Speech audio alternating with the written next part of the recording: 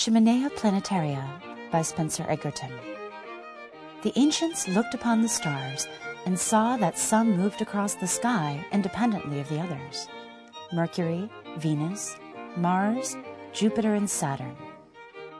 They were called Asteres Planetae, which means wandering stars. From this, we get our world planet. We now know that there are an uncountable number of planets in the universe, but at the time of Da Vinci's workshop, there were 5. In this artwork, each of the 5 visible planets, the Sun and the Earth, are forged into spherical sculptures that might have been crafted in Da Vinci's workshop. The planetary spheres are made in tribute to our history and tradition of planetary observation, including the contributions of astrology, alchemy, and mythology. For the planets, now regarded as mere rocks, were once known to be the very gods in heaven. Mercury is the god of commerce, travel, and thievery in Roman mythology. The planet probably received this name because it moves so quickly across the sky. Venus is the Roman goddess of love and beauty. The planet is aptly named because it makes a beautiful sight in the sky, with only the sun and the moon being brighter.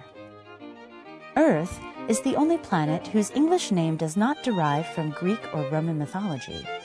The name derives from Old English and Germanic. Not thought of as a planet in ancient times, it is included because it is our home. It is fragile, amazing, and we should think of it as our place amongst the stars. Mars is the Roman god of war. The planet probably got this name due to its red color. Its symbol is the sword. Its metal is iron.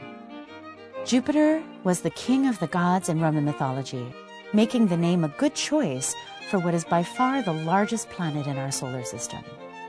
Galileo built the first telescope and saw Jupiter's 4 large satellites around the time of Da Vinci's workshop. The moons are named for Jupiter's wives, the goddesses Ganymede, Callisto, Io, and Europa. Saturn is the Roman god of agriculture, leader of the Titans, founder of civilizations. Its symbol is the scythe. Saturn is the lord of harvest, season, and time.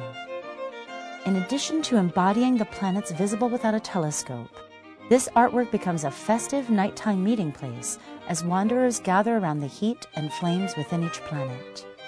The circle of light created by these flaming spheres makes a great place to enjoy the chilly desert nights in warmth and splendor, observing the stars and contemplating our place among them.